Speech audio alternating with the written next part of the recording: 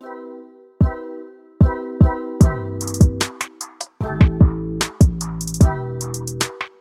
hello. Welcome to Live Truth Podcast. I hope y'all's day has been blessed, or if you're just getting started, will be blessed. My name is Katrika. I am your host. If you have never listened, Live Truth exists to encourage women to know Jesus, to love Jesus, and to live truth and live it boldly. In this episode, number 5, which is our kick episode, the acronym for kick stands for keep it in context. And we do this by kicking out scripture that's commonly known as being taken out of context, and we give the author's intended meaning. In these episodes, we'll also learn biblical interpretation, how to study God's word, learn terms used in the study of God's word, and tools will be given to help aid you in the study of God's word. And so in this episode, we'll be examining the famous Matthew 7:1. Judge not lest you be judged.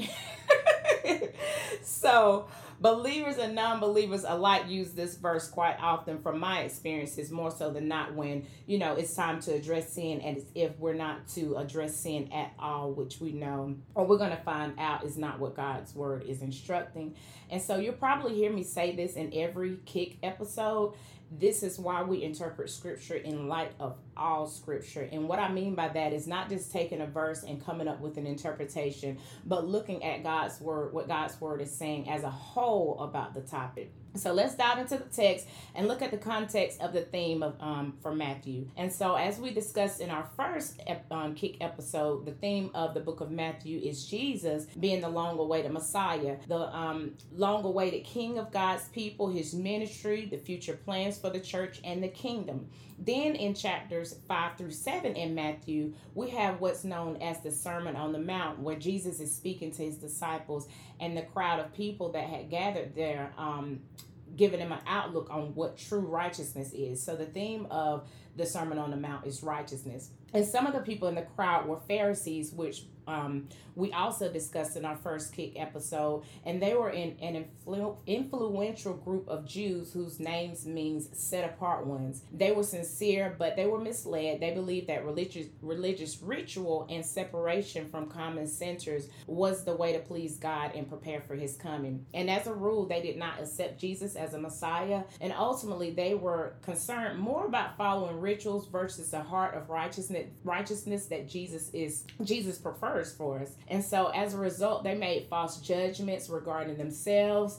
Jesus, and others. And so this will help us to see why Jesus is having this discussion on judgment. And so that's the context leading up to Matthew 7:1, in which I will read down to verse 5. And it reads, "Do not judge so that you will not be judged. For with what judgment you judge, you will be judged. And with that same measure you measure, it will be measured to you. Why do you look at the speck that is in your brother's eye, but do not notice the log that is in your own eye? Or how can you say to your brother, let me take that speck out of your eye, and behold, the log is in your own eye?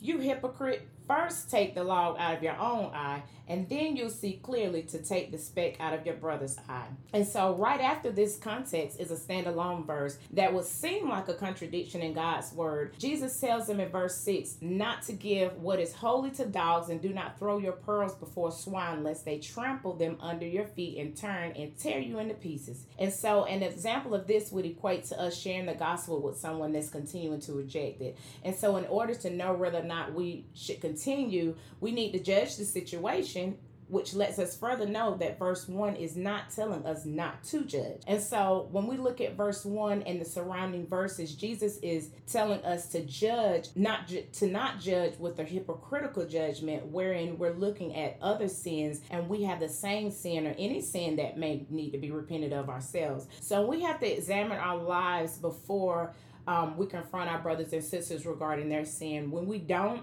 it will cause us to not be able to see clearly to be able to help others. We want our sin to grieve us more than anybody else's. We want to look at our sin, as R.C. Sproul puts it, our sin is common treason towards God. And so we also want to be sure that, as Jerry Bridges put it in his book, Respectable Sins, we need not equate our opinions with truth. And then, one thing I was guilty of before is what's called doctrinal judgment, which Jerry Bridges mentions in his book as well. And he states, and quote, because we do believe so strongly in the importance of sound doctrine, we can become easily hypercritical of those with whom we disagree. We should express our disagreements, but we should do so in a way that does not degenerate into character assassination, close quote. And so when I was introduced into the doctrines of grace, although this is what I believe regarding God's sovereignty and salvation, I didn't understand it biblically, but knew it was what I had experienced in salvation. When I fell into cage stage, which I was warned about, because I wanted everybody to believe the same thing I believe, it's just not reality. And so it's a non-negotiable. So I had to learn that I can't force my theological convictions off on others and not be critical of theirs as long as it's not a heaven or hell issue. And so I do highly recommend this book, because a lot of times we do focus on the outward sins and sometimes dismiss the sins that, Jerry speaks about in this book, like anxiety, frustration, discontentment, unthankfulness, pride, selfishness, impatience, irritability, anger. Like the Pharisees, focusing on the outward, we don't want that. We want what's that inward transformation that flows outwardly. And so I'll be sure to put the title and the author of that book in the show notes if you're interested in it. All right, so back on topic.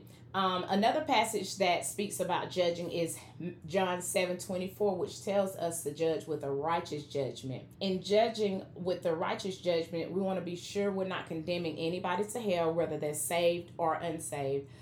When sharing the gospel with an unbeliever, we do mention the consequence of hell for their sin and not repenting and placing their faith in Christ, but we do not have the right to condemn anyone to hell, because Jesus has not returned, and God can do a great work in anybody's life in any moment. And so again, there's a difference regarding warning about judgment versus condemning. So there again is always hope as long as they are here and Christ has not returned. And we by far should not want anybody to go to hell, but to be able to experience the glorious grace of the gospel that we are able to experience right now, if you are born again. And so although this is where we are 9 times out of 10 hit with Matthew 7:1 when we're addressing sin or giving the gospel, in these cases, when we're calling people to repentance and faith in Christ, it's actually not us judging. It's God's word speaking for itself. Because in Hebrews 4:12, we're reminded, for the word of God is alive and active, sharper than any two-edged sword. Not to mention the fact when it comes to unbelievers saying we are judging, Jesus tells us in John 3:18, whoever believes in him is not condemned, but whoever does not believe is condemned already, because he has not believed in the name of the only Son of God. And so this is why we call them to repent, because unbelievers already stand condemned in the eyes of God if they do not repent and place their faith in Christ. Other instances in the Bible where we have been called to judge are 1 Corinthians 2:15 through 16. We are to judge sin within the church. 1 Corinthians 6:5 tells us we are to judge matters between the brethren. We are to judge prophecies. 1 Corinthians 14:29.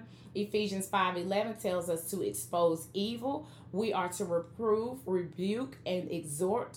2 Timothy 4:2. We're to judge false prophets and apostles. 2 Peter chapter 2. 1 John 4:1 and Revelation 2:2. And to top it off, there is an entire book of the Bible called Judges. Okay? I think y'all get the point. And again, these are all judgments to be made within the church, taking very careful consideration that it is done, again, with the right judgment regarding our brothers and sisters that may be in sin. And I like how Warren Wiersbe puts it, and quote, we should not pass judgment on others' motives. We should examine their actions and attitudes, but not judge their motives, for only God can see their hearts. It is possible for a person to do a good work with a bad motive. It is also possible to fail in a task and yet be sincerely motivated. When we stand before Christ at the judgment seat, he will examine the secrets of our heart and reward us accordingly.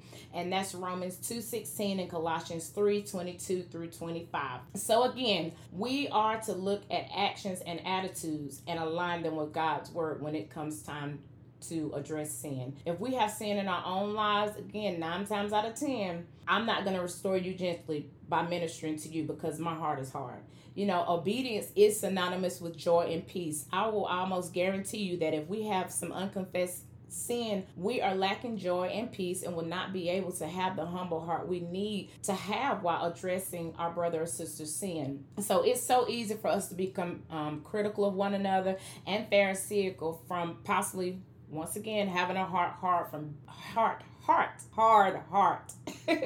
from bitterness, unforgiveness, have a critical spirit, maybe because we have not been abiding in Christ the way that we should in prayer and in the word. And that makes it easy for us to look at the flaws of others instead of our own. So I can see why Jesus gave us this word that we should adhere to, but we must keep it in its proper context, or we be running around here doing what we want with no accountability. And it's just not the will of the Lord for our lives. We need community, we need accountability, and the world needs the gospel. So we are to judge. And so I'm coming to a close with two passages as an example of what our heart posture should be like if we have to address sin. Ephesians 1:4, and this is Paul speaking with the church, states, I therefore, a prisoner of the Lord, urge you to walk in a manner worthy of the Lord, calling to which you have been called, with all humility and gentleness, with patience, bearing with one another in love, eager to maintain the unity of the Spirit in the bond of peace. And then Titus 3:2-3 states, to speak evil of no one, to avoid quarreling,